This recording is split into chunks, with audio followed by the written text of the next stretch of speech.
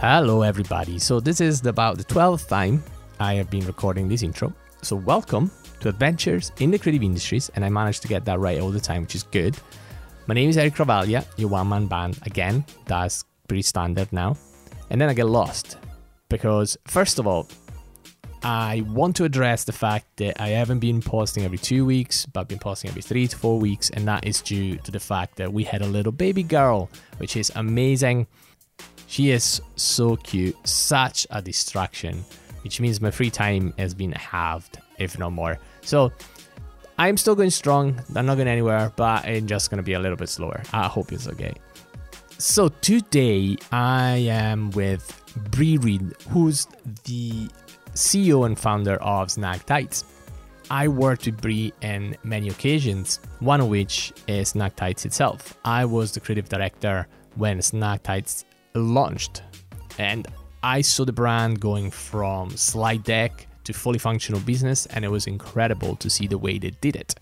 And it was a lot more simple and to the bone than I could have ever imagined. So Snag Tights doesn't have an office. Everybody work remotely.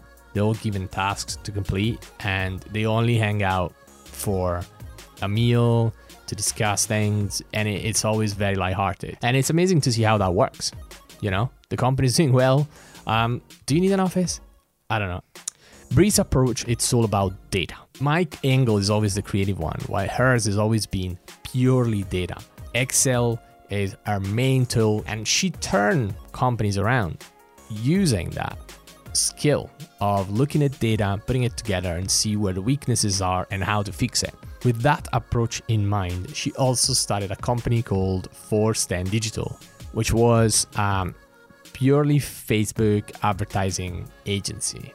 And it's very interesting to hear her take on it. It's very interesting to hear why it folded, and it's very interesting to hear her experience with it. And she's very honest about it.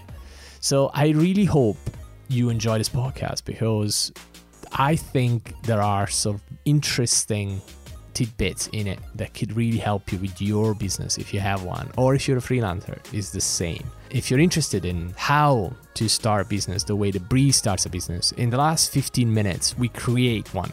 We start from scratch, we take an idea and see how we can bring it to market. It's quite interesting to hear. If you don't have much time, probably go to the end, the last 15 minutes of the podcast, and you can hear it in full. That said, here we go. Hello, Bree. Welcome to Adventures in the Creative Industries.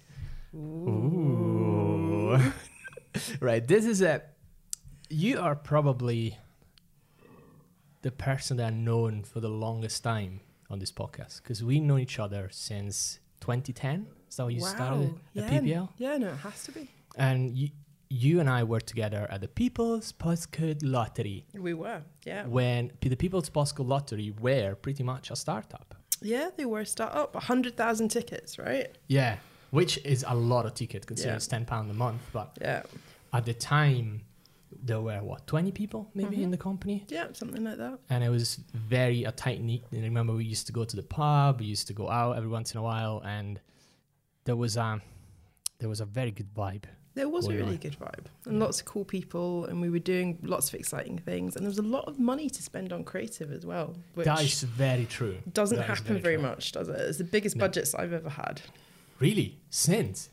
Jesus. Yeah. I loved being there. For me, it was such a nurturing place to be. I remember I was just started again here. I could barely speak English at the time, and the guys really took me on board. Did you have a boss, or? No, so I was a roving consultant. So that's it. Yeah. So you were floating. Yeah, I was just doing what needed done, particularly in marketing. So yes. So tell me about this. Right, when you started, you had already experience in marketing, but the thing, your forte was data. I remember that was your key thing. You're always like, guys, let's look at the data. Let's look at this analytically, and this is what we can do to improve the marketing. Yeah. So my question is, how did you get so much into data? Like, because,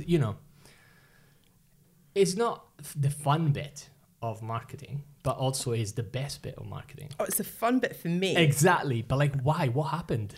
So it was actually in my very, very first job. So I studied psychology and computer science, and my first job was to score people's psychological assessments for an occupational psychologist company. So, you know, when you go to get a job interview and you have one of those horrible tests. Yeah, I hate those. We wrote those tests and we scored them. So that was kind you of guys. It was us. Damn it. The most hated people in the world. If only people knew I know, where right? you were. So that was my very first job. And while I was there, I realised that, you know, the company was losing a lot of money, and it seemed really weird to me that the company wasn't doing anything about it. So, you know, I did this big project and I looked at how many sales we'd made the previous year and how many sales we were making that year and in what different parts. And then I investigated the companies that we'd lost and I'd worked out where else they went for that. And I'd put this big kind of data-driven presentation together, because for me it seemed really logical that we were making some very kind of key mistakes, which if we changed, the business would do a lot better. And it just, you know, it interested me that that was the way that it was. And I gave that presentation to my boss at the time, who was the sales manager of the UK. He gave it to his boss, who was the sales and marketing director of the UK. Well, now it's a huge spotlight on you for your first job as well, isn't it? Who gave it to his boss, who was the sales and marketing director of Global, who gave it to the global CEO. And the next day, they got me to present it to the board, which was mental. So I was That's crazy. 18. And I presented it to the board, and it was really incredibly well received. And the CEO made a job for me, just going around the business and looking at all of the numbers and understanding what was happening. That's and amazing. kind of pushing stuff. And all of the recommendations I made in the piece of project, they implemented everything. And it was pretty mental. And then from there, they got in some really important management consultants to try and change across the business, who all had to report into me. That is, and you were 18 and at I was the time. 18, yeah. Jesus. So, so were you in that job right after like high school? Right after Pretty much. uni, yeah. So, Yeah. Tell me what was your iter like as a student? And what did I do as a student? I was really young, so I went to uni at 16. So it was a very it was a bit of a weird experience for me, because I think I was probably too young to go. Yeah. Why were you uni at 16? Is that normal in the UK? Or? No, so it's normally 18. Yeah. But I skipped a grade in school, so ended up in uni a little bit early. So that's very early to be at uni, and I bet you were the most driven person in the room as well. I really wasn't. I properly wasn't. I didn't go to any of my lectures. I spent I spent all my time playing Mario Kart and being really antisocial. Okay, so when you say Mario Kart, right, we're talking on the Wii? No, old school SNES. SNES? Yeah. We took it old school, time trials and everything. It was really, really good. I could not believe you spent your uni years. Yeah, but that's literally all I did. Kart. Yeah. And I was terrible. I barely showed up to any lectures. I barely did anything. I left before it was a 4-year degree. I left after 3 years. So. You're also a dropout. But the funny thing is, you were a dropout at 18 when you start working. Yeah, so it was mental. How did you get the job then? So again, a really interesting company. So they recruited just based on your scores. So you did the tests online, and then if you scored well, they would give you a job, of and course, they would try you. They make those tests. Yeah, because they make the tests, right? Anything else doesn't matter as long as you do the test well. So I did well in the test, and they gave me the job, and then you have a trial in the job and see if you work out in it. And so it was a really interesting one, and I appreciate that company now so much, because when I look back at it, I see how original it was and how much support they gave me, but also from their hiring practices to the way they worked to how open they were as a business to changing. And very few businesses I've worked for afterwards were anything like that at all.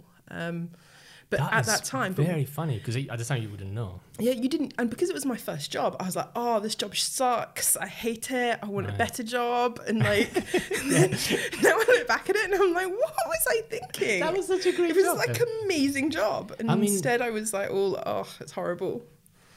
They were also very the courage of saying, "This 18-year-old person has gone through all our data and turn it around.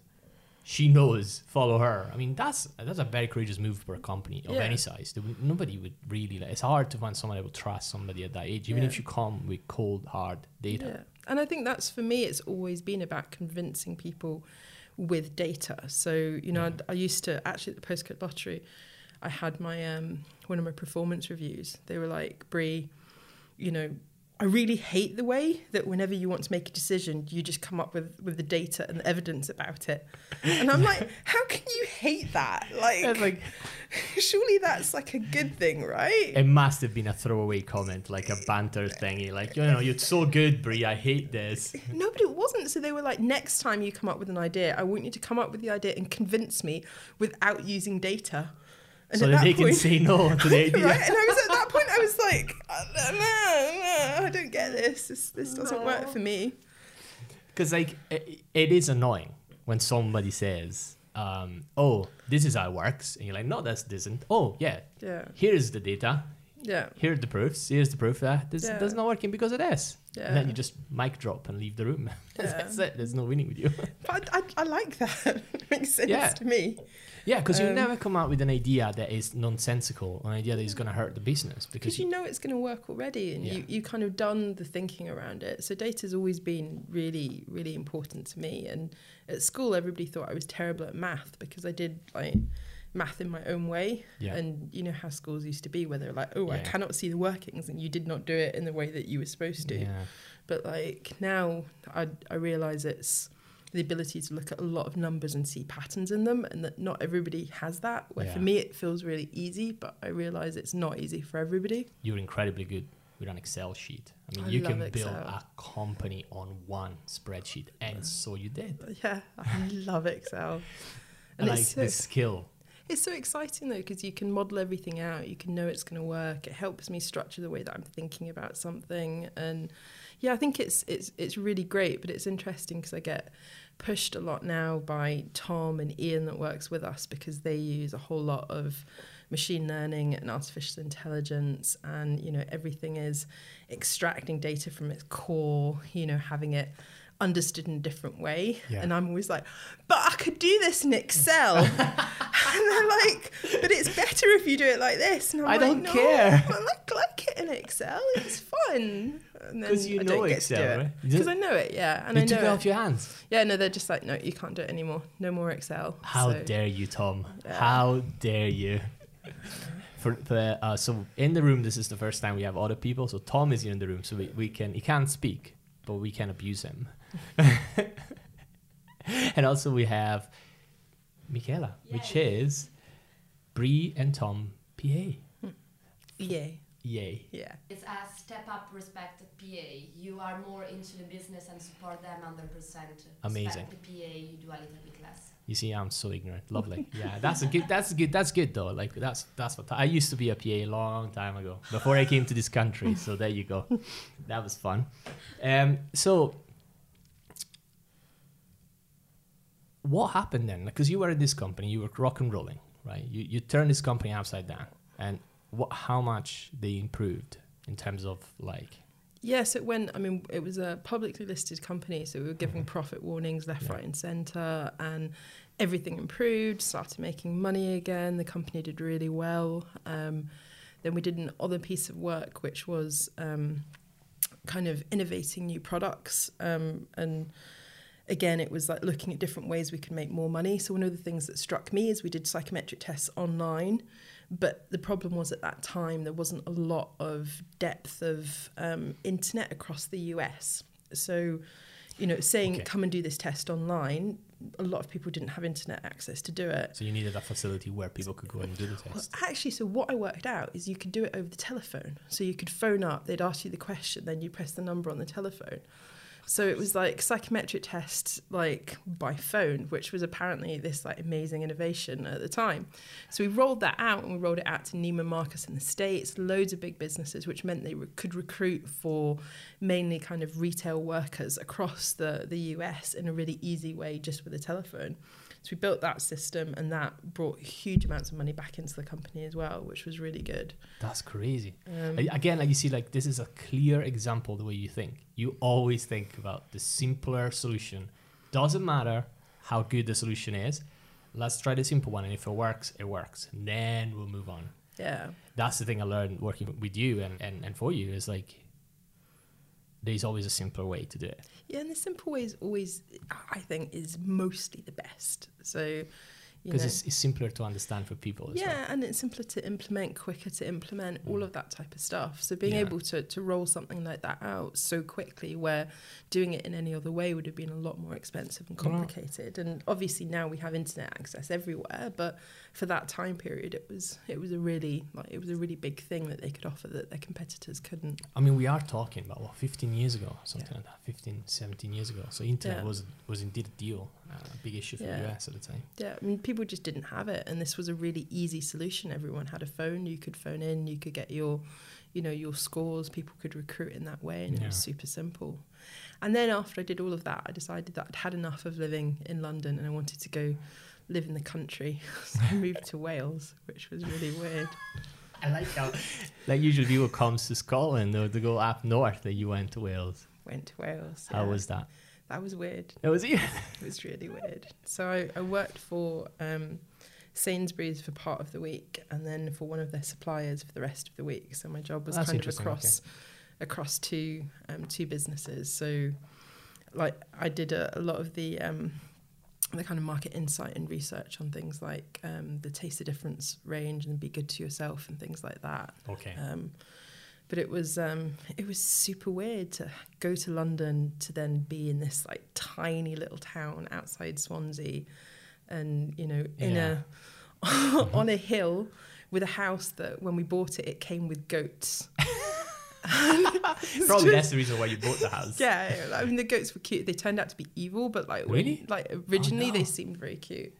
That's how they get you. They look all pretty, and then you move like, in. Oh, I'm such a self. pretty goat, and then it was just mean. And the house was like completely like needed totally renovated, and like it was like the whole thing was a nightmare. How long did you last there?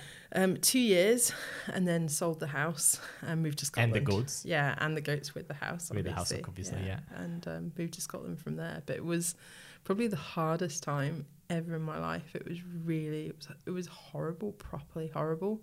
Is that because the commute and the place was not nice, or what made it so horrible at the time? So the big part of it was also like I took a massive pay cut to go there. So I didn't have a lot of money, and underestimated, as you do when you're young, how much your mortgage costs, how much your council tax costs, how much everything costs. Did you put everything on an Excel sheet at the time? No, I really didn't. And it was just like, it was so poor. And I remember wandering around Swansea town centre, and not having any money for lunch, and and you just kind of like, you just don't have enough money to be like the basics to be happy, So your kind of everything then gets focused on every spare penny we had. We did on doing the house up so we could sell it and make a bit of a profit. Which was quite good. We made quite a lot of profit because it was a good time to sell. Yeah. But it was 2 years of real So the question is, was that profit enough to justify 2 shitty years? No. 100% not. It's one of the decisions that I regret very few things in my life, but I really regret that as a decision. It was a very, very silly thing to do. Wow, that's just the first time I hear you saying you regret something in your life. Yeah, no, I mean it was really hard. The profit really wasn't worth it. The whole experience was just wasn't fun. Working with Sainsbury's was fun, but again you learn a lot about we had so we worked in ready meals, and we had lots of innovations that we were doing, but you start to learn how to kind of sell in a B2B environment, which is a lot more complicated because your buyer is a lot more important. So our ready meal buyer at the time, she was pregnant, and her sense of taste just completely went. So everything she wanted was really, really sour. So you'd go and you'd make a ready meal for her, and she'd be like, yeah, no, this is great, let's stock it. And you'd taste it, and it would be like, I don't know, like half of it was lime. It was just like, it was terrible. And you had to work out a way to go, like, I think maybe this is not the one to go with. Oh yeah, because then you have know, to be polite, so you can't just say, exactly. You can't just go, "You're crazy." Like, there's 30% lime in this. You are going mad. you're going completely crazy. So you have to kind of work out how to start to deal with more difficult situations with people, and how you kind of navigate those, and how you kind of make all of that work, which was really good life experiences. Which is something interesting to hear, because when you work on a B2B environment, it's not something you think of, but actually is more important than a B2C environment, because you have a direct connection with the other business. Absolutely, and things as well like understanding the factory and how all of that worked. And my boss at the time, he took so the big boss took my boss and the buyer on a trip to Asia to like get new flavors and everything. And while they were gone, they left me in charge of the factory, which was like, I was like, terrifying. Yeah. Are you sure? It seems like a very bad idea to me. Okay. And they're like, no, it'll be fine. Nothing will happen. Don't worry. And then I think about 3 days in, the quality assurance manager came up to me and she went, we've got unacceptably high levels of salmonella in our products, but they've already gone out to store. So you need to decide what you're going to do. Run! And so 270 stores, and you get charged, I think, $2,000 or something per store or per area that to issue a recall from store. And the decision had to be made right then. And I was like, so how many people will get sick if they eat this? And she was like, 20 out of 100. And I was like, we have to recall it. So recalled it from all of the stores. I think the bill for the recall was like several £100,000. And then had to phone up the big boss and go, right.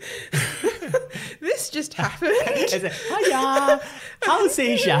And it was one of the worst phone calls I've ever had to make. I was so nervous beforehand, and he was great. Like, he was amazing. He was just like, you had no other choice. Like, it's a choice all of us would have had to make. It wasn't actually a decision. You did exactly what was right.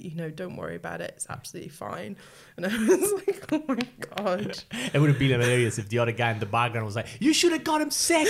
Let him get sick. That's why we have the NHS. Yeah. And it was just like, oh no. But so there were lots of, interesting, very intense experiences from that. But overall, it wasn't like, it was a horrible time. Wow. It's also, you were quite young still. So you were like, early 20 at the time. Yeah. And like already you've had a lot of experience in the business. Yeah. And you had to make certain type of decisions, and you helped the business grow, which is great. I mean, how many people at that age, they have any of that experience? You're probably still at uni getting pissed every Friday night, and Saturday night. Yeah. So it's like, It was really lucky, I think, to get into that early and to have those experiences and, and start to, I guess, build that bank of things that's going to be important, later on. Oh, yeah. So what was after then? So after, when you get to come to Edinburgh? So after that, I came to Edinburgh and I started working for Seafish, which is it's a division of DEFRA that looks after basically the buying and selling of fish in the UK. Which was like genuinely fascinating because there was so much data. You must have been like, I was just like, oh my God. There was all of the data around like what sells in store. There was all of the data about what fish is imported, what fish is caught, what fish is exported. You must have known everything about fish at the time. I really, really did. Like, I still know quite a lot about fish. And it was my job to make up the cool stats that they put in their posters. Really? So there's like, in fish shops still, sometimes you'll see it. It goes, there's more vitamin C in a portion of chips than an apple. And I came up with that. And the first time I saw it in a chip shop, I was like... Is that real? Yes. No, it's completely true. It's only 3 grams of vitamin C more, because obviously apples don't have a lot of vitamin C in. So you think like apple has like loads of benefits, but don't have enough vitamin C. Boom. Exactly. So I was like, let's compare it to an apple. And everyone's like, yeah, no, I'll eat the chips. Marketing 101. Yeah. Oh, wow. So I'm really proud of that. So still when I go into the fish shop, so it's evil. in there, I'm like, yeah. So evil. I come up with that. That was fun. That's definitely, because then you go inside and it's like, all right, I'll have some chips then. Yeah, exactly. Chips are fine. Yeah, that's good. Wow, okay. So how long did you last?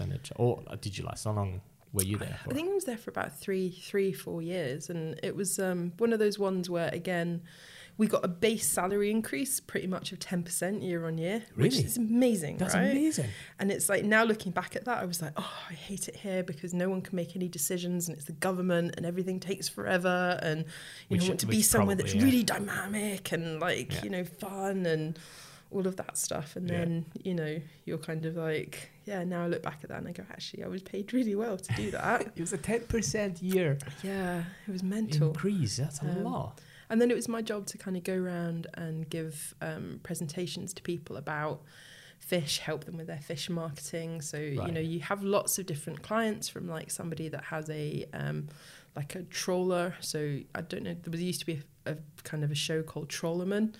And like all the trawlers in there, I'd like help them do their marketing, and that was cool. And then you'd also be at Unilever, you'd be Young's, all sorts of different places. So then again, at that age, put you in with crowds you wouldn't have access usually, and you got to refine not only the data side of marketing, but the communication side of marketing. Yeah, and we also got to do massive research projects, which were really cool. So we did one on why people are scared to eat fish. So Really? you have these kind of circles of concern around yourself and, health, and then all of these different parts. And we would get to do really amazing, properly done research studies on all of them, which was just really fun to learn about and great to get to do as well. So that was an amazing thing to have access to.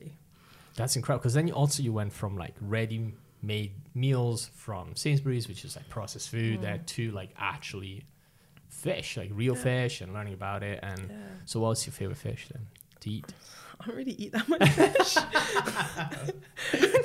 I quite like prawns. That was a big, like, I had to eat so many like fish while I was there, and people do horrible things to me as well. Like one time I was at it was some kind of celebrity chef was doing this thing with oysters, and we went there, and I was like, I don't think I'll eat any oysters. And he was just like, you have to, because like, you're here from Seafish. So I like put the oyster in my mouth, and he's like, yeah, just, have it in your mouth and, understand the taste of it. And then he went, and make sure you bite it before you swallow it, otherwise you'll feel it moving as it goes down your throat. And I was like, Too late. I completely like panicked, and it was just like, they do all sorts of horrible things like that to me all the time with like weird fish, and it was awful. It was like, also one time I went on one of the big pelagic trawlers, and they have this big funnel where the fish comes through, and then there's a big sword next to it and a little gap. And I was like, what's that for? And he was like, that's when dolphins get stuck, so we can cut up their bodies. They just go through the... And I was just like... Tears. Dolphins. Not the dolphins. Dolphins. And then they're like, just come over here and have dinner. And I'm just like, dolphins. It was just really... It was a lot of traumatizing things that happened, but yeah. So why did you leave?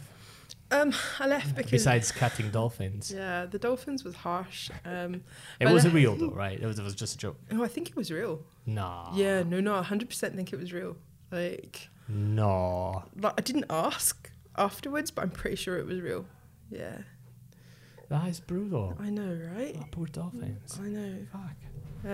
Are they good to eat though, dolphins? I don't think I think they had to take them out because they weren't part of their catch. So it means they're blackfish, because you can only land what you've got permit to land. So and then everything else is called waste. This huge waste. Fuck. So everything else is called blackfish because you can't land it because you don't have a permit for it. So if you've caught it accidentally, you basically have to put it back dead. It's like the whole fisheries thing is a nightmare.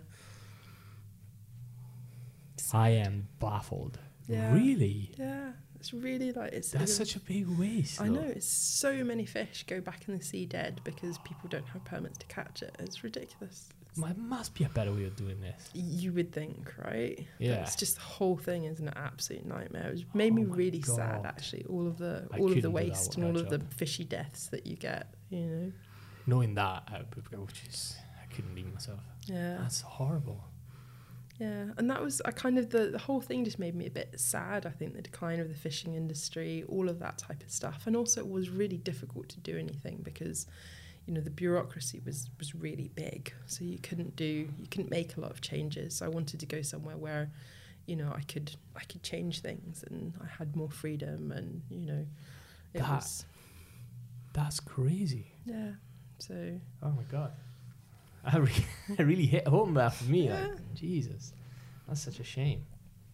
Yeah, They have to fix this. Yeah. They're not even trying fixing it, are they? No, they're really not. But something needs to be done about it, because it's all life. No. And, I think a lot of change has been made to have people eat more responsible fish, fish that there's more of them. And, that's all worked really well. But I think it's still just about, the fishing permits, blackfish, all of that stuff really needs to be fixed. It's not like you go fish and you're like, okay, so there will be like this type of fish here, this type of fish there. You fish everything. Yeah, exactly. And so if you have a permit to to like catch cod, for example, and you catch haddock in that, you can't land the haddock, which is just like, oh my God, is ridiculous. If you don't have a permit for haddock, you have to throw it back, and you're like, so you're fishing like twice, 3 times, 4 times, 5 times, and then put it back in the sea dead. Yeah. Because the fish won't live that long before you've sorted them. Yeah. So, and you can't. And they do things with trying to have nets that are the right size. So the bigger fish or the smaller fish will fall out, which again, does help, but it doesn't actually stop the issue. No. Jesus, that's heavy. Yeah, well, it is a really weird industry to work in, but it was quite sad. They should just meet offshore, exchange fishes, and then back and land it. At least it'd be less waste that way. That's crazy. No, all right, okay, that's a bit. Yeah, sorry, that was a bit of a downer. No, it's okay, fine. Sorry, that's all good now. This is right. So 3 years there. And then was that Postcode Lottery after? No, so after that I went to a company called ICS, from ICS You Can fame, which was... that is your claim to fame. Yeah, worst adverts ever 3 years in a row. ICS You Can.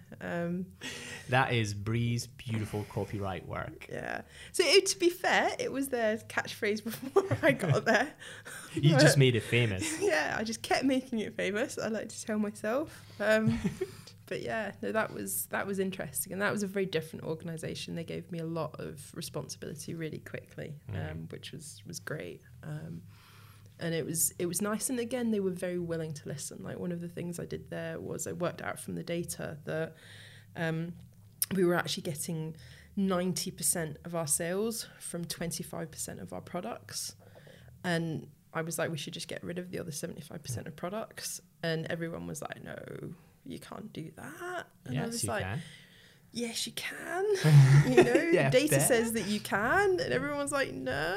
And it took a little bit of time to convince them. A lot of convincing and removing 90% of the product. Yeah, 75% of the 75% of the product. Yeah, because it was 25% to making 90%, I guess. Yeah. 75% of the products. So eventually I convinced them, and we did it. And actually we were so much more profitable because we got rid of all of the extra costs of maintaining those products. And yeah, it went really well. And then we also did this thing where on GCSE and A-level day, so we sold GCSEs and A-levels, you get lots of people that fail, and then they all they ring up to get a course that means they can take them in the next assessment part. So it was our biggest days of the year. And everybody, what we always did was we did half price on those days. So, you'd sell them for half price. And I was that's like, desperation day. That's when they're full price. I was like, exactly, right? Surely, if anything, we should make them more expensive on that day, They should be half price, low season. Exactly. So for me, it was completely wrong. So I was like, so next year, we're going to sell them full price, and we're going to make double the amount of money. And everyone was like, no, you can't do that. And I was like, yeah, we can. Yes, and we will. Yeah, we can, and we will. And we did it, and we did. We made double the amount of money. And, everyone was like, oh, wow. You're a magician. So you're like, it's just sensible, really, isn't it? It's like not anything particularly complicated. But yeah, wow. So that was really interesting as well. Again, you come in, you look at what's happening, look at the data, and then it's like, all right, guys, if you do the 2 small changes here, you're going to make double the amount of money. Yeah. Everybody freaks out, then they do it and they make double amount of money. It's mad. They're just logical things. I think when you're in a business, it's hard to see that kind of, the logical approach to it. Is that a problem that you get stuck in your old ways, and when you build, Yeah. you have a business that you're focused on making money, sometimes you lose. Yeah, and you lose that perspective and the business. So we sold the business twice while I was there. So it was very much trying to find its like permanent home as a business, and it was going through a lot of change. There was a lot of weirdly, we had a CEO there, and I recently found out she died, and it was What? really sad. Like, Wow. Okay. when you're kind of like, it really struck me that she must have been in her early 50s, and that you take these people for granted, because in a work environment you have these kind of these battles or these rages with people, and it's all it's politics and complicated, and and when I found that, I was like, oh my god, she was such a nice person. I didn't agree with a lot of things that she did in a business context, but of course, oh my god, like, it was just incredibly sad.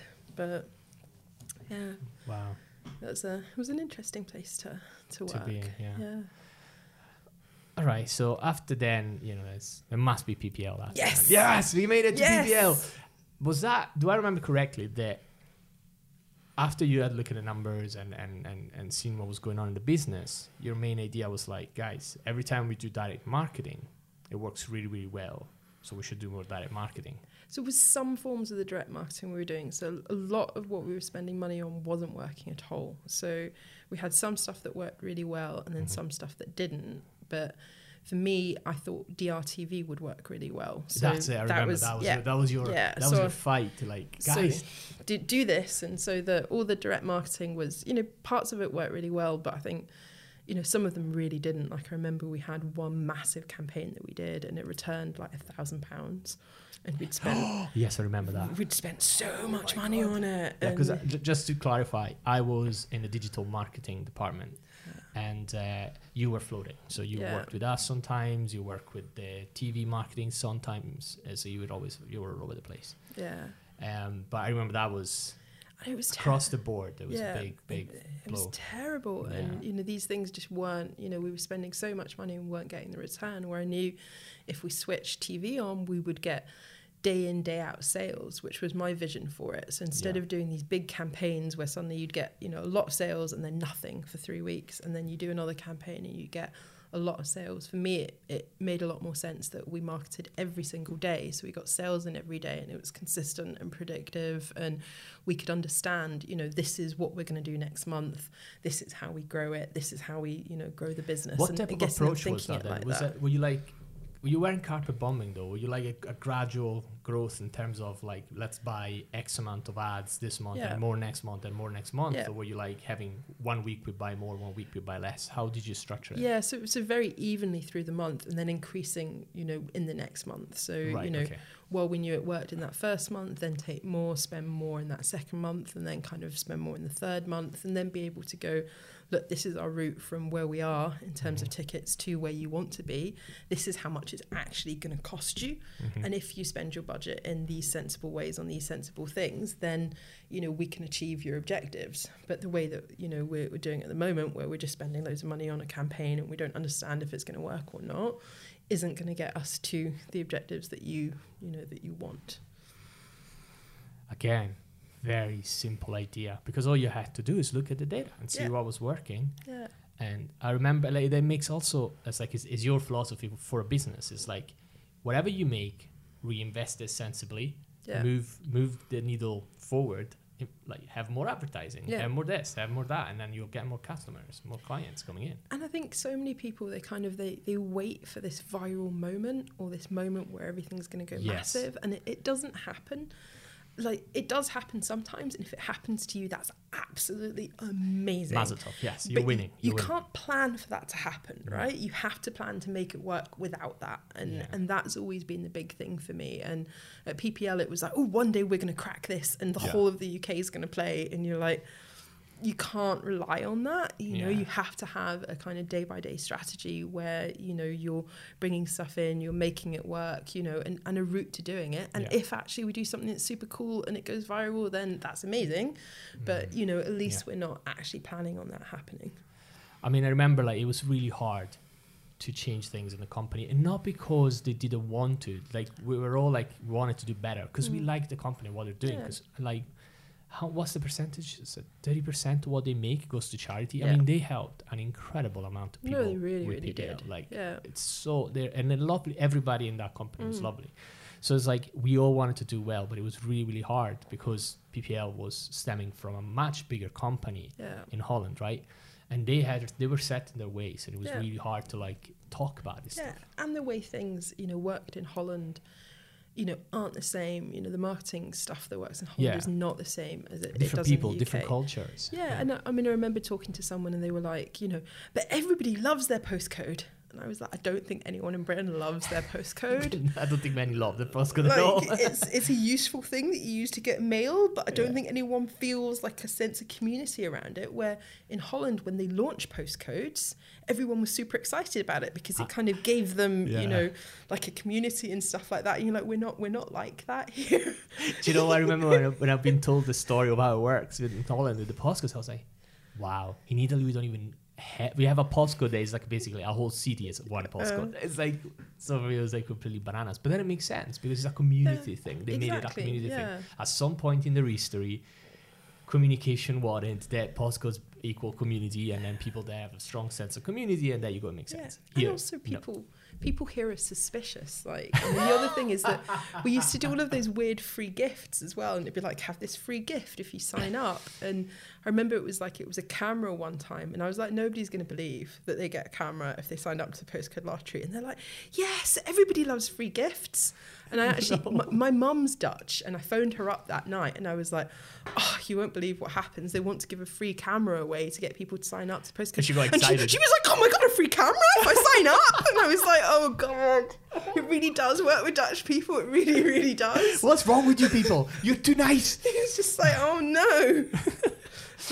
Oh my God. I remember my main project was to make an How It Works video. Your How It Works video was the best thing ever. You know, I used to watch it before I was doing anything or writing anything because like it was so complicated to actually understand how any of it worked. And you'd watch the video and you'd be like, right, I understand it. Now and then I'd understand it for a whole day. And then the next day I'd come in and I'd be like, no, I forgot again.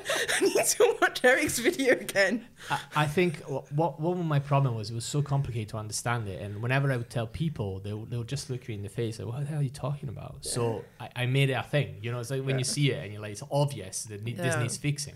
But it took me a year to get them to buy into the thing because they didn't have it in Holland. So it's like they didn't know. But also remember you even trying to work out what it was, and you'd be like, so do you get this prize weekly? When does it get drawn? Yes. Like who gets this prize? And everybody would be like, I don't know. Yes, that's the thing. Like I would, because like my goal is like I need to take all this information in and make sure we can process this information that people can understand it and they can move forward.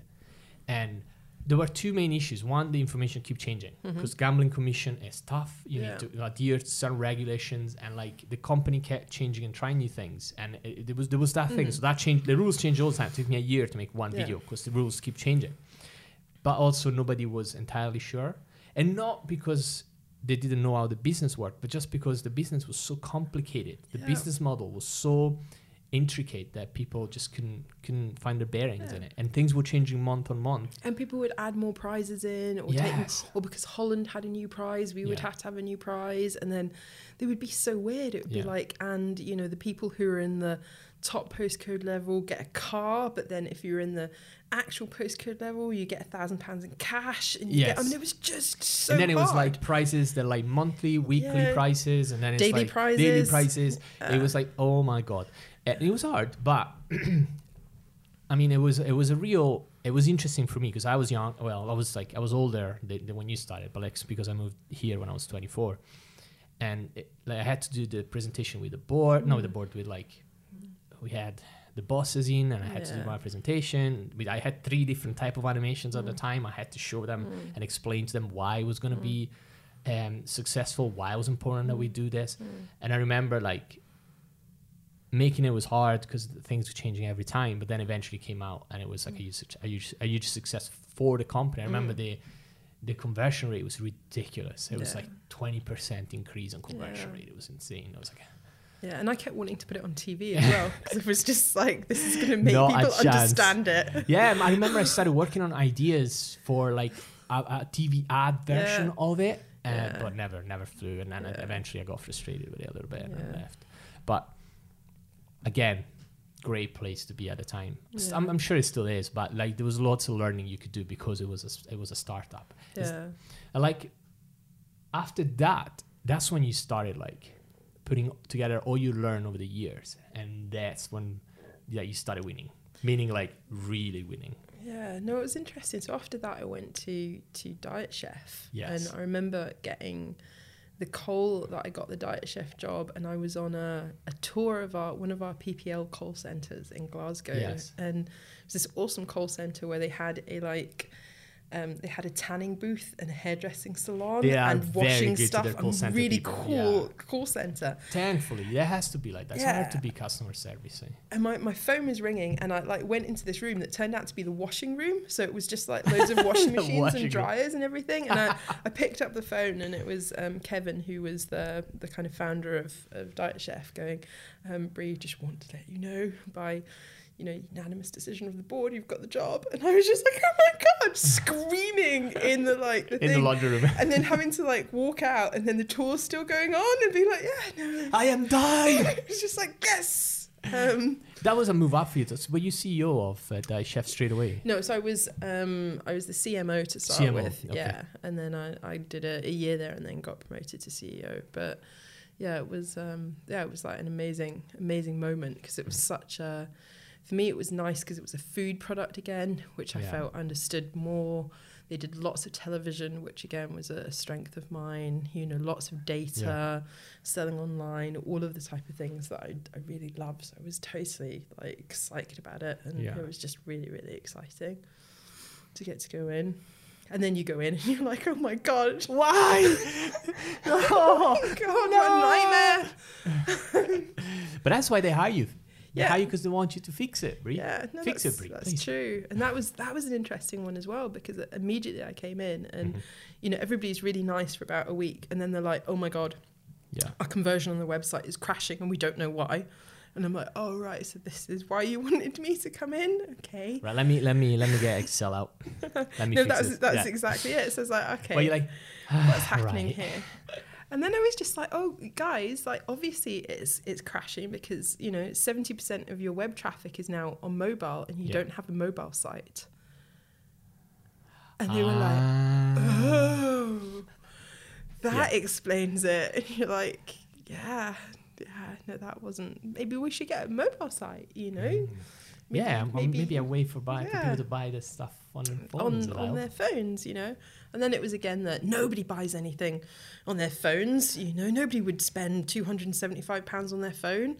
And I was like, yeah, I'm pretty sure they would. Yeah, And easy. then I had to present to the kind of the rest of the board, and did this thing with about how many Ferraris were bought on phones on Yeah. eBay every week. And they were just like, okay, yeah, people will spend this much money on their phone. I can't believe you had to go as far as that. Yeah. That's crazy. So again, you come in, look at the business, and see what the problem is, and then all you do, you just look at data and then say, okay, if you do this, Yeah. this is going to go well. Yeah, and a big That's part of it was growth as well. So Mhm. it was like trying to, how do you scale marketing? How do you scale it quickly? How do you scale it at that level? How can you sustain that growth? Yeah. And that was a big part of the kind of Diet Chef story was, Yeah. being able to push that growth and make that work, which is totally exciting because I love the whole, Yeah. I love having targets. I love achieving targets. Yeah. I love pushing everybody to the very edge of what they can do. It's the Yeah. funnest part. After then, you left, and that was startup time. So you started Force 10 Digital, Yeah. which, spoiler alert, it is no more anymore. No. And Force 10 Digital came out at the right time and the right place.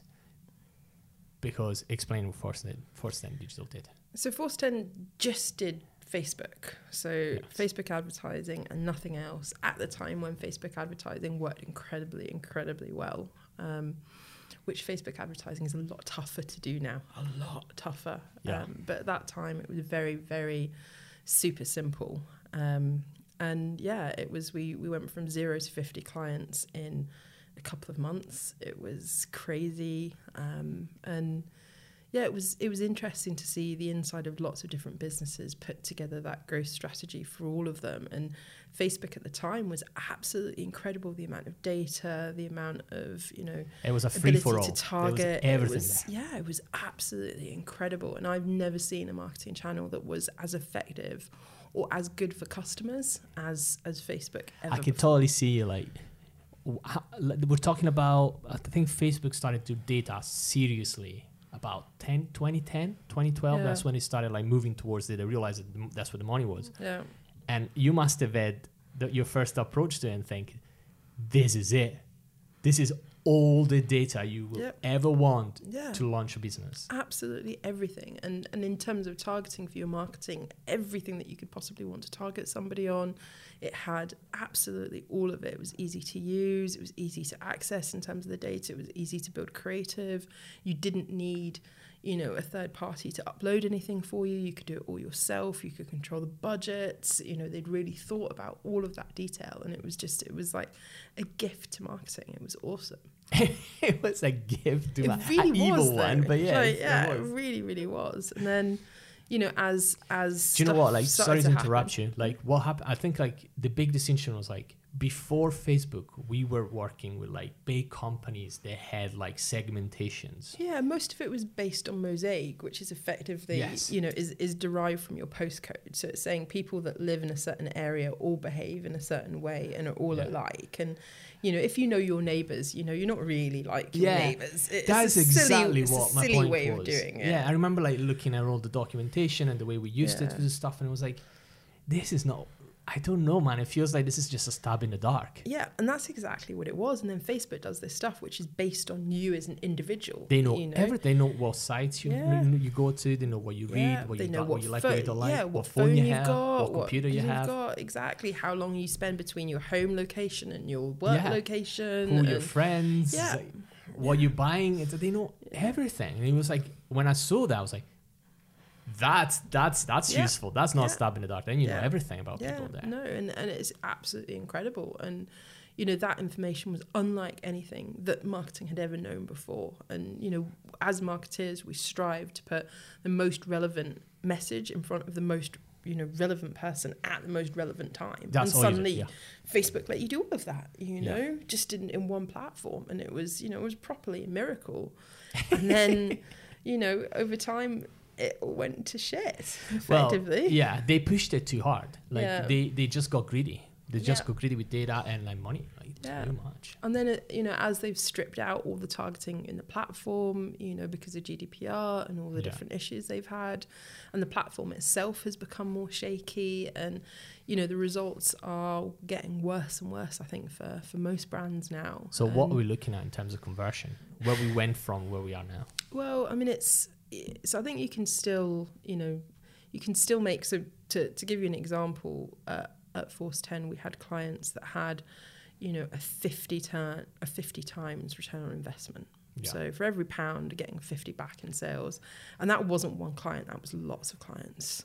This is before the scandal, the Cambridge Analytica scandal. And now you'd be lucky to get 5 times what you put out. You'd be running a really, really good campaign. I mean, most campaigns are 2 times, 3 times, but it's a really good campaign. 10 times less effective. Yeah, but hugely, hugely less effective, which is, a massive shame for marketeers. But, I think puts, the data back in control for a lot of people, which is also a good thing. So, it's just one of those things that's happened, really.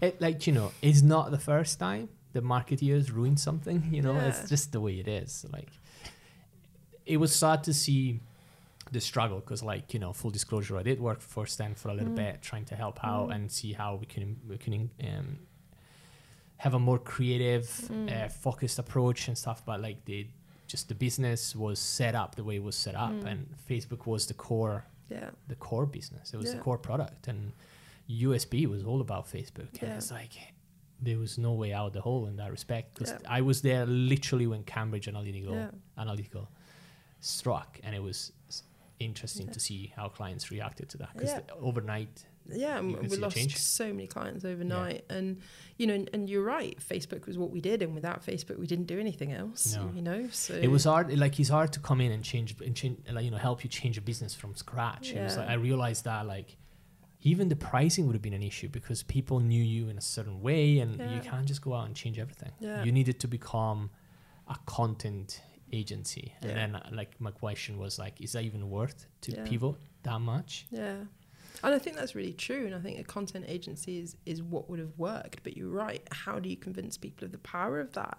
You know, and the fact that it's worth investing in content that really means things Yeah. to people. And it's difficult to get people to spend money with, you know, no plan of direct return, which, you know, Yeah. I understand because I don't like spending money without a plan of direct return. Absolutely. Like, but also you were going from a place where you're like 1 of 100 Yeah. into a place where you're 1 of 1,000. Yeah. So all of a sudden you have all these other players, Yeah. and like you had to hire more people. It was a complete restructure, and it was not going to work. I mean, I remember like we never really, because I worked there for a few months, and we had this conversation. We were hopeful that we could do stuff. I was Yeah. really hopeful that we could do Yeah. stuff, but I realized the pivot was going to be massive. Yeah, and I think that's it. And I think when people are so set, and as well, I think when something has worked so well, It's hard. it's really hard change to let it go. You know, it's really, really difficult for people. Yeah. And I think it becomes a really, you know, it's a really hard thing. And to be honest, for me, it was a big. It sounds terrible. It was a big relief for it to be over. Do you know what? Like, in all honesty, yes, I could Yeah. see that. You were. Yeah. I don't want to be mean, but you were done with the place. Yeah, And you loved everybody. You have an incredible like understanding, and you were nice to everybody, but you were over. Yeah, I really was, and I don't really like running agencies. I don't like being you know, in that kind of B2B environment. I don't Yeah. think it works particularly well for me because I feel very responsible for everything that happens. Yeah. And if a client is upset, I can't be, you know, you've got some people that are like, oh, that's just the way clients are. And for me, I'm like, no, they hate me. I did something wrong. It's Do you know what, like, like, in I all can't help honesty, being like you that. are incredibly good at selling. And I'm not trying to blow smoke up your ass. I mean, you're actually good at selling. And like you were putting yourself out there fully, 100%. And clients believed in you. And when something didn't go well for them, you were there, frontline, you know. And I can understand why you took it personally, or not personally, but like you were very empathetic towards that because you convinced them on giving you money and joining you in the first place. Yeah. And there you go. Yeah, and I don't have another way of being. I think for me, it's not. I can't separate those, you know, those two things out. It is, you know, if I tell you something, it will happen, and it doesn't happen, it breaks my heart because like, I will work to make that happen And you with also every part that I We'll possibly come can. into a room and say, hey, we're making 50 plus return here. Yeah. And people would just say, okay, Yeah. take our money. No, which is exactly Yeah. exactly what happened, and you know, it was great for like, you know, months and months and months. We were able to give that to people, and then, you know, Yeah. Cambridge Analytica happens, and you're going, yeah, no, look, I know we've done this before, but like, it's not going to happen for you this way anymore. Yeah. You know? That was hard. I Yeah. remember like it was hard. It was really hard. And I could see hard on you guys because it's hard to let it go when you build Yeah. a business. And it was obvious that it was like, Yeah. well, we're done then. Yeah. And like you, many Facebook agencies have backed Yeah. or moved into like, you know, pivot to something else. Yeah, and I think for me as well, it was important to call time on it early as well, rather than try and, you know, when you think about your future and you're kind of like, I don't love doing this. This isn't something that I want to do for the rest of my life. Why keep it going any longer? You know, so You must have felt a lot better once I it was did. open. Yeah, it was really hard telling all the clients, you know, because they, you know, they're also helpless, right? So you built a business which is dependent on Facebook, and suddenly Facebook doesn't work anymore, and they're going, well, what do I do now? Yeah. And you're like, I don't know. That's right.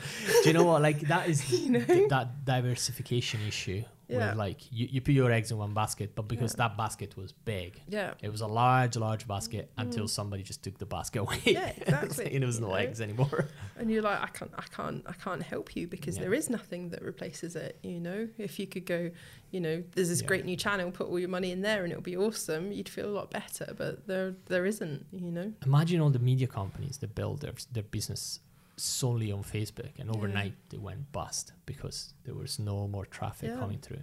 Yeah. I mean, like, that is when you're just riding a fad, Yeah. and that's all it is. And when the fad is over, Yeah. and that's been like that forever. Yeah. Like how many companies, you used to do that in the 70s, the 80s, the 90s. Yeah. It's just the way it is. But I mean, it's, also look at like the .com boom and, Oh, yeah. all of that type of stuff. Crypto. And yeah, it's see? exactly the same, Cryptocurrencies, there'll be like hundreds of products that will go down. Yeah. Although some are good, some are like just pure smoke. Yeah, and so many people get on the bandwagon with it, right? Of course, which is, is a big part of that too. But yeah. Oh well, that's the FOMO. There's a lot of it, but like some would survive, but most of them won't. Yeah. And that's okay. That's just the way. That's the market we created. And that's life. And the lady that I used to work for at ICS, the one that died recently, she always used to tell me, she'd walk in and she'd be like, "Are all your marketing campaigns working?" And I'd be like, yes, they are. Of course they are. It's me. They're all working. Yeah. Prove me wrong. And she was like, if they're all working, then you're not trying enough things. And I'd be like, mind blown. She's right. She's right. I'm not trying enough things. Yeah. And it was like, and I think that's it with everything in life, right? And so what was the learning? Like, I don't think we can call Force 10 a failure because it was very, very successful for 3 years. I think it was like 2 years. 2 years run. Yes. Yeah. So it was very successful that time. And I remember seeing you randomly on a train down to London once, and you were Brian, say, "Oh, we started doing this thing," and then I've seen you like 3 months later. "Oh, we got this office now," and then I come and see you again, and you're like 8 people working for the company. It's like, oh no, it's like 6 people working for the company plus you guys, and so I don't think it's a failure. But what did you learn from it? Not to start agencies. That's a rule everybody should abide. Do not start a studio or an agency, please. Thank you. There's plenty. Yeah, just like pretty much that.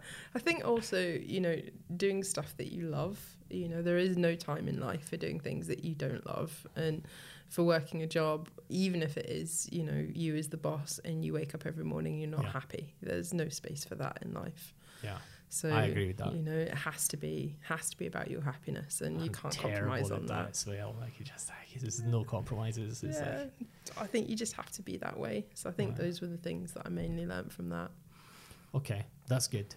That's good. This is a very self-aware movement. You just learn these things and you're like, fuck it, let's move on. Yeah, I mean, I think you have to treat life like that, right? Otherwise, you can't move on if you think about it too much. So, the next step, right?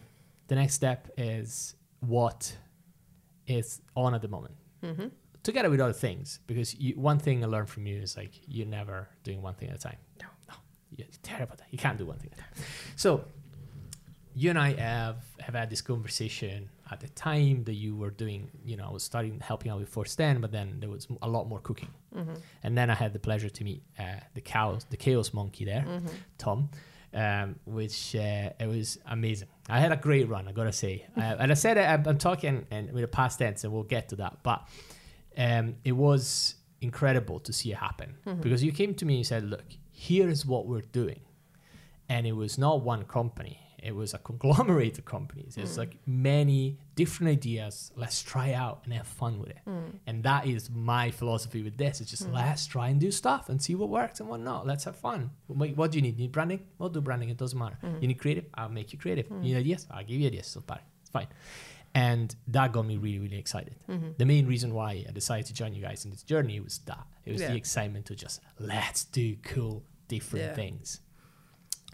And I remember I was lucky enough that I entered Snag, was phase 2 because you had your money. You had your first round of it. Well, you put together some money. Yeah. And I love the fact that you came to me with a slide deck, which was your like investor deck. It's like, what can you do with this? And I was like, all right. I went off and came back and with a logo. And so your branding for Snag is incredible, right? Oh, thank you. You realize how much, how many compliments we get on it all the time, and how much everybody loves it. And, it's so absolutely perfect for the brand. But that is also because, there's you guys behind it. Because the thing we aligned straight away was like you came to me and you said, look, here is the slide deck. We want something that looks inclusive.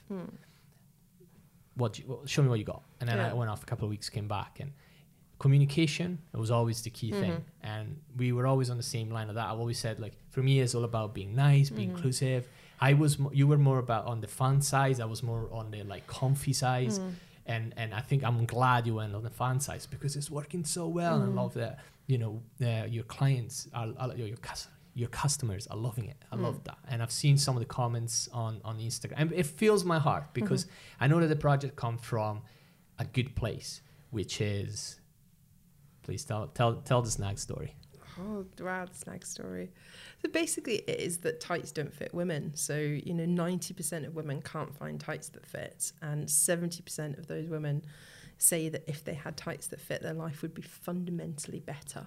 And do you know what I love about this? So you went off, and to know this, you did a Google a 2,000 people Google survey. Because you have to have the data, right? You have to know it's going to work. Yeah, but like, how many people start a startup and say, okay, you know what, fuck it, I'm going to do a Google survey and see what women really want in terms of tights. Yeah, but that was a big part for us. And, it's a real problem, a genuine real problem. And we see that every single day with Snag and how much it's grown and how much people love it and how much our customers love it. And it's just it's a fantastic to get to do that. But what you did with the brand was all about how we communicate with that. And for us, it's a co-owned brand between us and the customers. And everything we do, we take our customers, we ask them, we talk to them about it. That's the thing I like. When we do it. Like, this thing is like, I've always been like, let's be transparent. As transparent as you can. Fuck it. Yeah. Like, you can't say everything, but you can say most of the stuff. You can ask your people. Yeah. And I'm so happy you're doing that. Because like, clients always like kind of shriek at that. I was like, And it's great. I mean, when we fuck up, when we do something wrong, we publicly own up to it and we go, look, this is what happened. This is the mistake we made. Look, we're really sorry. This is what we're going to do to rectify it. And then also, like, we're going through the process of raising a little bit of money at the moment. And we said to our customers, we were like, what would you tell an investor about Snag? What do you want them to know? And they did this amazing Instagram post with like hundreds and hundreds of comments. And when we went around meeting people to raise money, we just gave them the Instagram post and we're like, read that. That's what our customers want you to know about our brand. That is probably the best way to raise money. Because it's like, don't take my word. Yeah. Take theirs. Yeah. These are all the people that bought our tights. And this is how much they love it. And it's a really public brand. We've tried to share all of that with our customers and talk about the way that we do things differently as well. Like, no email, no offices, all of that type of stuff. Yeah. And it's making it makes a big difference, I think. Yeah. It's also because you're not very keen on the 9 to 5. No. Let's face it, you hate the 9 to 5. I hate it. And like on that, we've been on the same page from day one. I hate the 9 to 5. 9 to 5 doesn't work for me. And it's like, and again, it's not like you built a company. And how many people are you in Snag now? So we are 7 people full-time and 17 people, including part-time staff. So that's about 24? No. So all including. Oh, including. 7. Okay. So 17 all 17 total. Okay. Yeah. That's a lot of people. But instead of opening an office, get everybody in 9 to 5, you do customer service, you do this, you do that. You just give tasks to people. Yeah. And off they go. Yeah. I'm like, that's it, man. You don't need to be in the same place. Like this, do you know what? When the 9 to 5 started, I mean, this is how I always talk about stuff. When the 9 to 5 started, there were no computers. Yeah. No computers. Yeah. We had to be in a room and move a thing from one place to another, or like hammer something or screw something. Like this is when it started. Like, how with computers will still do 9 to 5? I know, right? It makes no sense. No sense. And people waste most of that time. I mean, like, sorry, all the people I ever worked for, but when I had a 9 to 5 job, like, I spent a lot of that time fucking about. Like, but that's exactly it, because that's what everybody does, right? Who has 8 hours full on attention on a job that most of the people don't like? No. So it's like you're like, at least give me the task, I'll do you the task. What's the problem with that? Like, when I worked at agencies, everywhere I worked, like, I'm doing an animation, I'm working on branding, I'm working on design, whatever it is that I'm doing, I don't need to be here today. Yeah. I can come here and meet you whenever you like. Yeah. We can go for coffee, we can have a lunch, we can have dinner, but do not ask me to come in our office 9 to 5. And so when we do meetups at Snag, they tend to be, we do weird things, like we've done axe throwing. We Axe did. throwing. Axe throwing was fun. We did an escape room. We all went for a spa day. That's So amazing. we get everyone together and we do something fun. And you know, we break bread. We eat. We like, you know, we That's enjoy the each other other's thing, company. And you know, we don't expect anyone ever to do any work on that. It's never about getting people together to work. But it's also never, silly. ever is when I worked with you guys. It never was, oh, we need to do a fun activity to do team building. Yeah. The fun activity was because you haven't seen each other. Let's go for lunch and Yeah, have a let's chat. go If do you can't something come, fun. it's fine. Yeah. It's okay. Just Yeah. we'll see you next time. Yeah, Like, you know, I love that. That was so good. that just reminded me of at PPL when they had one of the characteristics that you had to have was fun. Do you remember mandatory fun? I do remember mandatory Mandatory fun. fun. It's like you cannot make me have mandatory fun. Yeah, it's not how it works. What you intend for fun, not fun for me. Yeah. Sorry, guys. Sorry, I'm not going to have fun. But the fun is mandatory. No, you can't make fun mandatory. That's not how it works. Yeah. Can we play old Mario Kart together? Can we do that? Because then that's fun for That's me. fun. Mario Kart is always fun. If it's not fun for you, it's fine. Do Yeah. something else. Do Go on a something that is trampoline. fun. I don't care. Like let's have Yeah. fun together, but let's not make people have fun. Yeah, Because let's then have mandatory fun. yes. Okay, so let's get to the meaty stuff, right? Before that, full disclosure, Brie and I and Tom had a little bit of a fallout, right? Can we call it like that? Yeah, I blame Tom. I think it's Tom's Yeah, fault. it's always Tom's fault. But what happened is that I wasn't just working on Snag. I was also doing working with the other companies you have. One of those companies, Dozadai, and I know they're still going, but you're not running it in first person. It's Jennifer running it now. Hello, Jennifer, how are you doing? And she's lovely. I'm glad she's working with you again because she's great. Anyway, so I'll tell you my version of it, right? So I was working on a project. Oh my god, this is like red table talk now. Yeah, you love it. I love it with Jada Pinkett. It's like exactly like that. That is I'm a guilty loving pleasure. Yeah, I need to watch the last one with Will Smith. You know, Oh the my top god, family that stuff. one's Is it good? really good. The Yeah, you tears really need to going watch down. that. Yeah. Oh, I can't wait. Okay, Yeah. no, okay, that's sorry. So what happened is I remember we were working on a client, right? Two clients were working together, and client number one, I'm not gonna name names, especially because one of those two clients, I really like them. They're lovely, and there's no need, and it's not really their fault. So I was working on this web design project, and sadly, what happened is I would talk to this person 2 hours on the phone, right? We'll agree to something, I would go off, do it, and then they'll change their mind.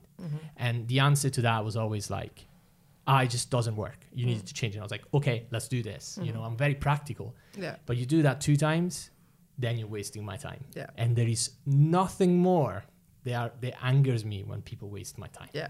No, Because we're completely working feel you. together, let's work together. And I am also I am very precious about what I do. It's definitely one of my downfalls, and I work really hard to not be precious. But it's really hard when you're one of the most genuinely artistic creatives that I've ever met. It's like Thank you, Brie. you do stuff I love you properly too. from the heart, right? Yes. And it's like that comes with that, you know? I put myself into it Yeah. every time I do. I cannot half-ass stuff. If Yeah. I half-ass it, I just suffer so much. Yeah. What happened then is clearly my relationship with the client got really, I don't want to say tense, but clearly wasn't doing well. And it came through via emails as well. I was always trying to be polite, and I was working with the other guys of your team, which I know is still on your team. And we were always like, okay, let's do this. Come on, man, don't worry about it. I'll send you the assets. Let's move on. And then the clients had changed their mind. And then I just felt like I had no backing from you guys. So I felt cornered from the client, and I felt cornered from you guys. So that made me feel uncomfortable, especially because of the relationships that we had. Yeah. I felt left out in the woods Yeah. to deal with this. And I should really apologize to you for that, because I think you got caught up in lots of people not really wanting to do that project, Yes. and it being a very something that should have been very simple that ended up not being very simple. Yes. And everyone just wanted it to be over. Yeah. And I think that was, you got a lot of the flack for that because nobody else wanted to engage in it. And I think that's I think that's for both super not projects, cool. right? Yeah. That's for both projects. And the second project, I think there's that element, which is very similar to the first Yeah. project, and also there was the element that I think you thought I had a sidetracked you guys somehow, that I was talking, because I was talking to them about other aspects that I was supposed to be doing? So that wasn't it at all. So the problem that we had with them is that they refuse to. So this is the thing I'm precious about, is when I go to a client and I go, this is how you're going to make money. Yeah. And they go, I don't like what you've said. I want to do it this way. And I'm like, but the data says that this will not work. Yeah. And they're like, but this is what we want to do. So we want to follow this route.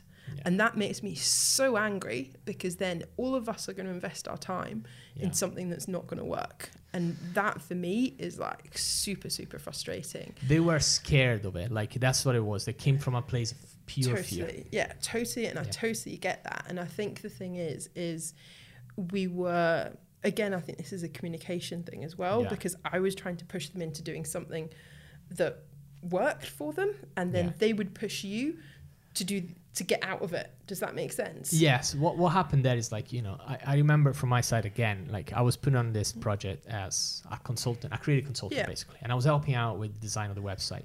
And I remember like it being a bit rushed. Yeah. And because I was having branding conversations with them, and you were having web design conversation with them, and clearly we were having two different type of conversations. Once it came to my attention that there was like this big divide, it was too late. Yeah. And like, it all snowballed so quickly because of the WhatsApp conversation, which I still disagree with, having that with the client, and that just snowballed. And the hardest thing was your text, because one, I disagree with parts of it, and I realized it was purely because we have not spoken to each other for a week. Yeah. And both of these projects were a big strain on us. Yeah. As a business, as we were operating at the time, put a big strain on us, and we would not talk about it. Yeah. B, Tom is horrendous at talking to people. He has no empathy whatsoever. So most people think he's the nice one. How? So Tom is horrendous. There's no empathy with people. So like, if you're in his good books, it's good. If you're not in his good books, you are fucked. Right? Would you say that that's not a right statement, Tom? He's laughing. So yes, it's a right statement.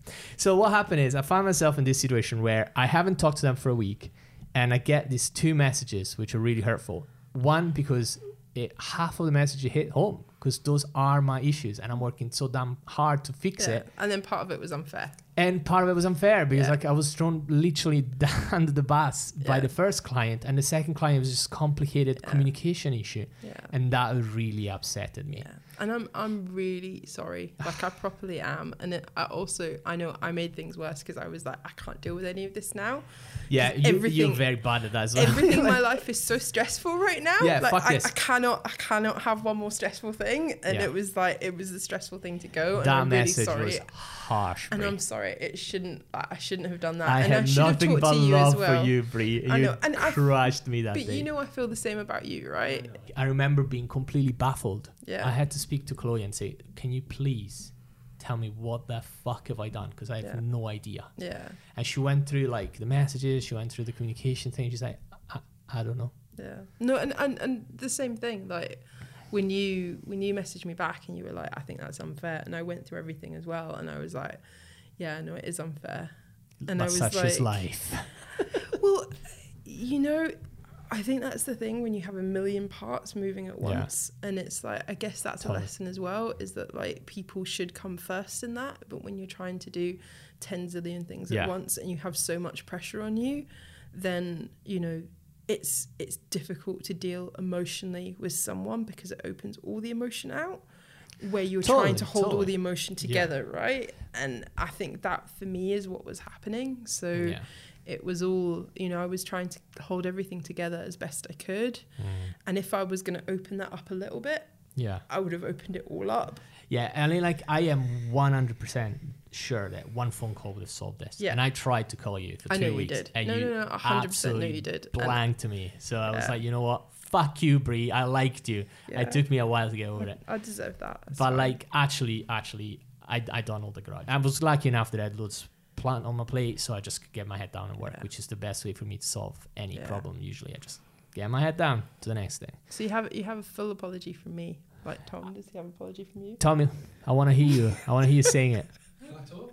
Yeah. Yes, I'm sorry. Oh God, that was like getting it out with a couple of pliers, eh? Like, no. Sorry, Chu, I haven't done anything, but I'm sorry, Chu. Michaela, you're just like the loveliest. Don't worry about it. I'm sorry you have to work with these two. So we No, have so kidding. much less stress now we've got Michaela. I bet you are.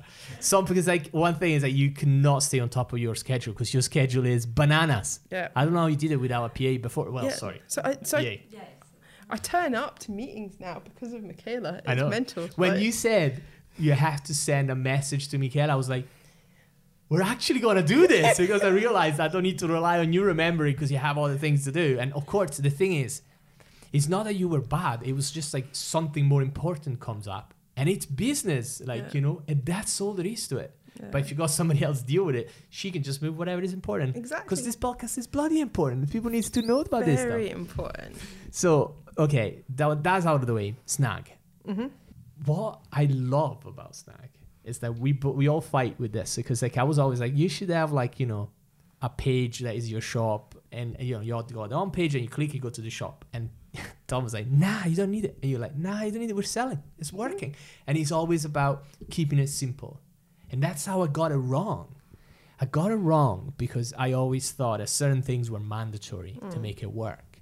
Nothing is mandatory. If you have a good idea for a business and you have a good product, nothing is mandatory. That's what I learned from our experience Yeah. together. No, it's really interesting because I think that's Tom's approach to the website has always been we'll add something else when we need it. You know, when Yes. people ask for it, when it's actually necessary. Yeah. And really, you know, before then, when I've launched a website, you go, I need to have an about us, I need to have an FAQ, I need to have a shop section, I need to have this, I need to have that, and actually, do you need any of it? And doing it in this way means you develop what people want, what they're asking for, what they're going to use, and Yeah. you have a website that's, you know, usable and easy to navigate and actually has the stuff on it that people want to engage with, right? Yeah. Which is a completely new way of thinking about it, for me anyway. So tell me about the nitty gritty of Snag. Because like so I want to start a business today.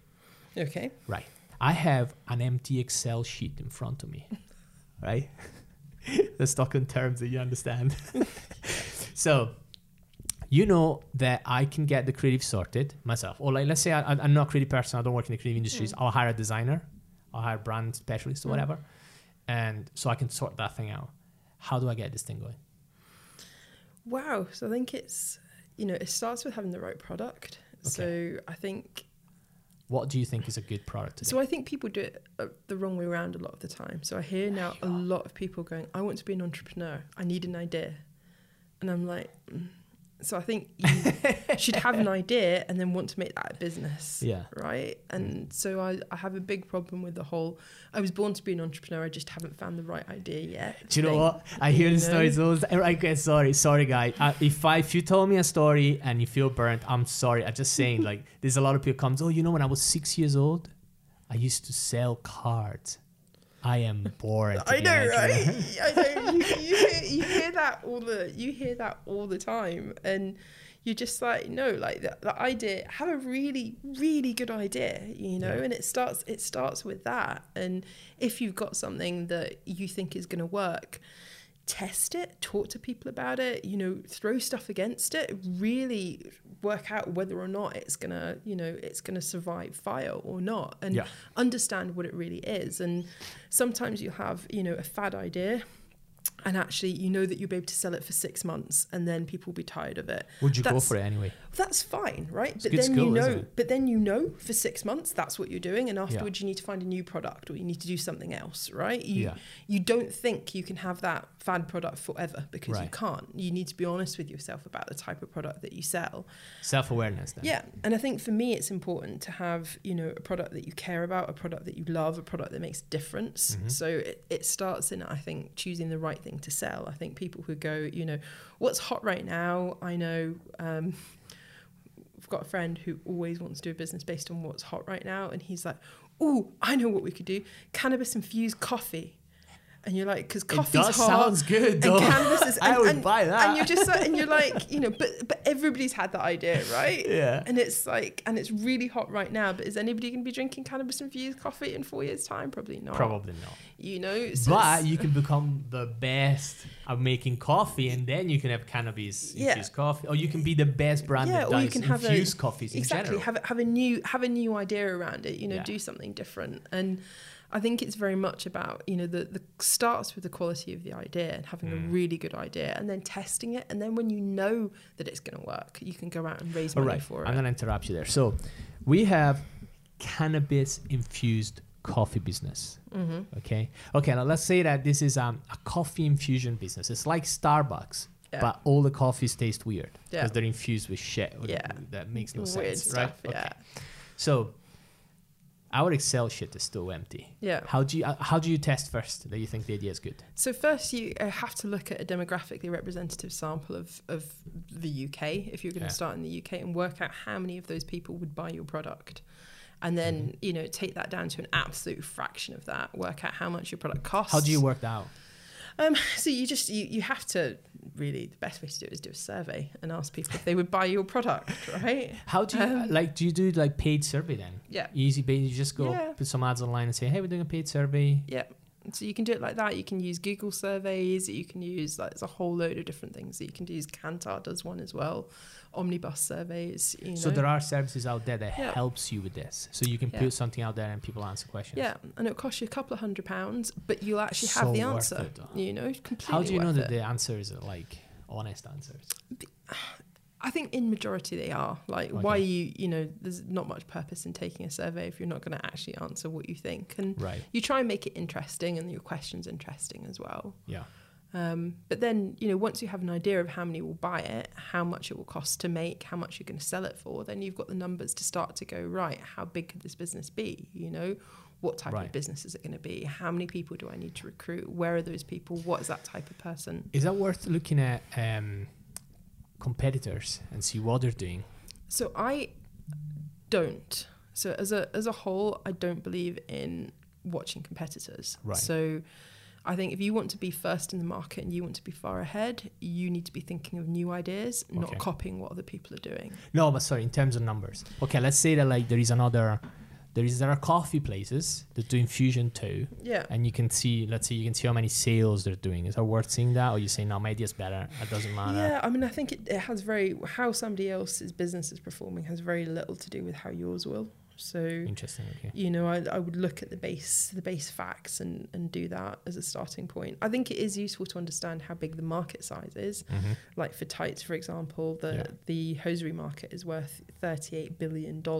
So it's big, which was the only thing I really cared about. Yeah, but then you're talking about, look at the overarching market. Yeah. So the hosiery market, that contains like supermarkets, contain everybody that sells hosiery, right? Yeah.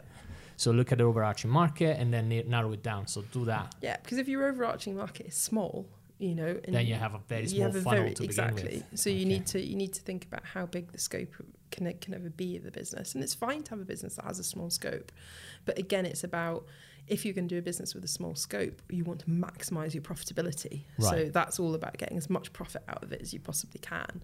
So you do different things for different, you know, different scopes of businesses, I guess. Interesting.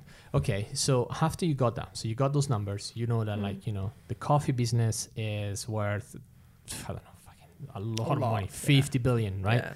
And the coffee infusion business, so you're starting from a big pot of people. So your funnel is quite big at the top, right? And then from there, you can do like 2 or 3 different type of infusions. So you do cannabis one, so you get a certain type of people. You do the new like, bullet coffee that's very popular now. And you do all the type of coffees, but then you got something, right? Yeah. So you got an idea, you got, the numbers are good.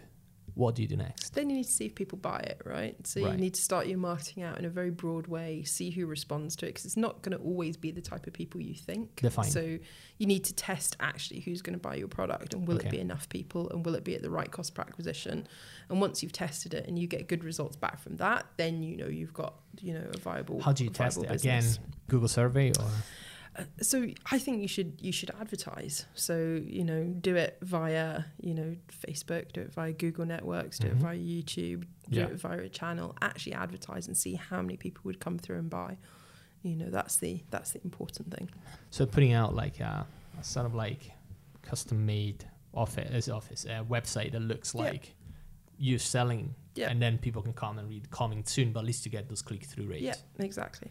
So you can start to understand how much that would be. So would you play with a lot of different creatives to check like what's working, or would you go for like one or two different routes? And it depends on the business. I always think you're better checking 3 very different creatives and seeing what one works best. But if you've got a business that has an idea that's strongly linked with that creative, like Snag, then you don't need to do that because you know instinctively what's going to work. Right. But in the coffee business, you probably wouldn't have a good idea of what would work right away. So it'd you'll be good to like, check a couple of different things. You'll have an ad for the CBD infusion coffee and an ad for the bullet coffee and see how many clicks you get here. And see what type of person responds to them and, where those people are and, how old they are and, try to get an idea of what that audience looks like. So is that beneficial to have like a Google Pixel?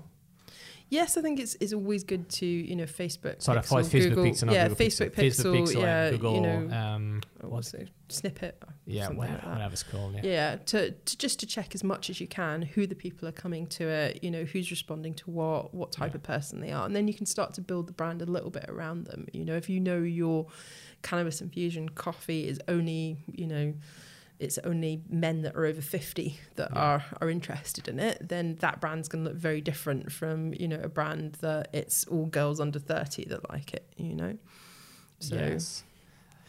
Oh, this is so good. So after, where would you advertise? Because we know now that Facebook is a tough cookie. Where would you go now? Like if you were to start from scratch. Still Facebook, because it's still better than a lot of other stuff that's out there. So I'd say right now you would do something between Facebook, Google Shopping, YouTube, and I think now even looking at things like actually inserts and direct mail and things like that, because people are getting a lot less of those these days. Than they do emails. So and we just emails, I think, are I know terrible. you guys hate emails, but there's also to be said that you hate emails because your customers are somewhere else. So why would you use email if your customers are not there? Yeah. So interesting. So you would go back to physical, to direct mail. Yeah. So I think right now there's some of the channels that are working. So you need to work with the channels that are. So you need to go back to Mosaic though to find out where to send these emails. Yes, I think Mosaic to an extent, but I think there's clever things that you can do as well. So if you're an infused coffee business and you know that it's men over 50 that like your product, why not approach a clothing company that specializes in men over 50 and going, would you put this little leaflet in your dispatches when you're sending out your clothing orders because we think your customers would like them? Or I hate those though. Yeah. But maybe men over 50 won't eat those. Exactly, right. Although I would drink a CBD infused coffee. Yeah. If you're out there, Breeze friend, I'll get on top of that fad. You have one customer. And customer number 1, baby. Yeah. It's going to have a bloody expensive coffee as well. CBD oil is expensive. I know, right? Jesus. It really is expensive. But really good as well. Like Have you tried it? I'd take CBD oil because I think it's Okay, I'm gonna get on. But I'm gonna go to Holland Barrett and buy one. I need to go to town anyway. I think there's some online ones which are a lot better. I think. Oh right, okay. I'm gonna ask you for some links. So at this stage, we have our Excel sheet is full of data because we know the market, we know how much to sell it for, we know who to sell it. We have an idea of the messaging, we have an idea of your demographic in full because you tried advertising and done Google surveys and stuff. And then what's next? You need to get some money to start it. Do you need it? Do you need money at all costs, or no? So I think it depends on the product. If you can afford to do it yourself, then do it yourself. If you've got a product that's virtual or you don't need to fund, then don't take money if you don't have to. So if you're doing like e-learning, saying that you can do a whole module, you need a camera. Yeah, exactly. Then you just need your money for your first marketing. Then, and if you invest that in yourself, then that's perfect. Then you're sound. Yeah. Okay. And if you're a business right now out there that you're not doing very well for this or that reason, what would you do? What's the first thing you would do to improve it? It depends why you're not doing very well, you know. So look at your data. Yeah, so you'd have to understand, I think, why you're struggling in the market. And, you know, there's only, Tom did this amazing bit of work where he worked out there's only 8 different things you can actually change on a website or in a business to, you know, work. To optimize. To work out, you know, to actually change the business. So you sit there and you go, oh my God, there's infinite things I could do. And there's not. There's only 8 things that you can do. Do you have a link to this? Did you write a blog post about this, Tom? He's not written it yet, no. Can you write a blog post about this, please?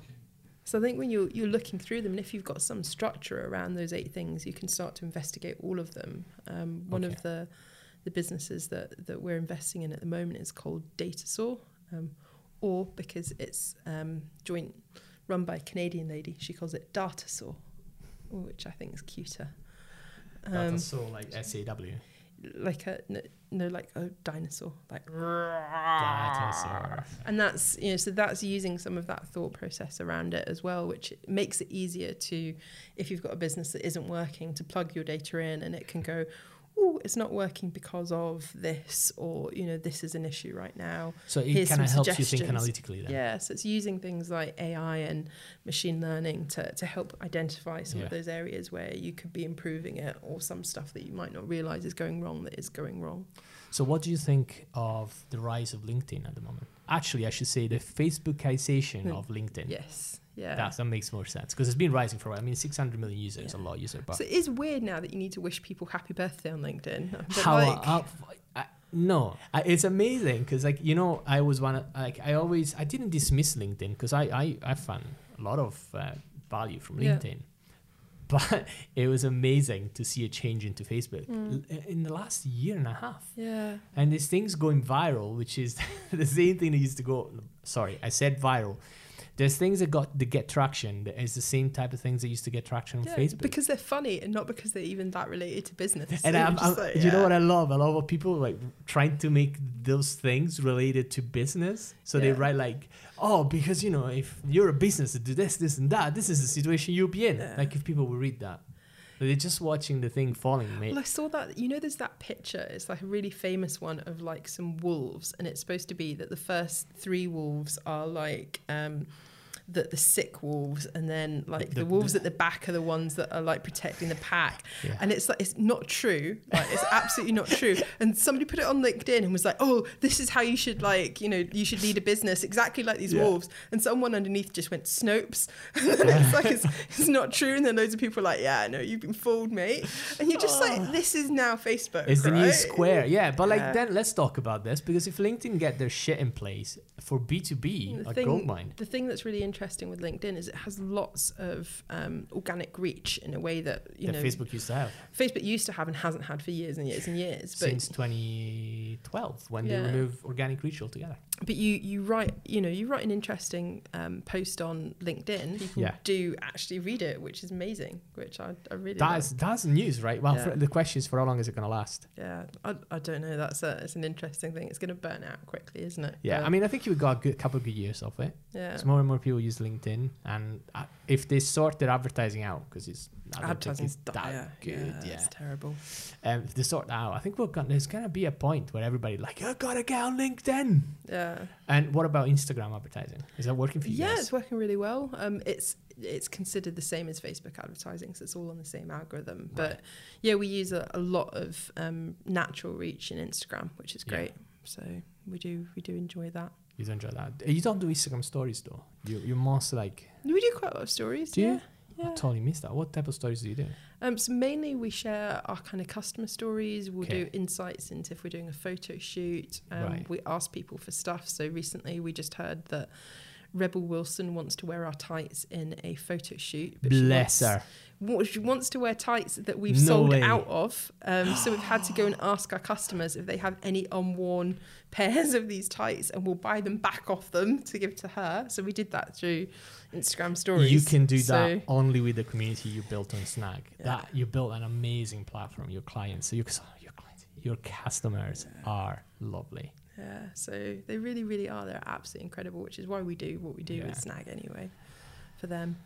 Right. Brie, we're literally going to get kicked out. So I guess people can find you, well, cannot really find you online anywhere. So you can find Brie and Tom's work at snagtights.com, Instagram, snagtights. Yeah. Do you do Twitter with Snag? Yep. Snagtights on Twitter. Wow. Yeah. Okay, so Snagtights on Twitter and everywhere else is Snagtights. Just Yep. Google Snagtights, you'll find them. Snag, S-N-A-G. Tights, like tights. Yeah. Thank you very much for listening, guys. Really appreciate it.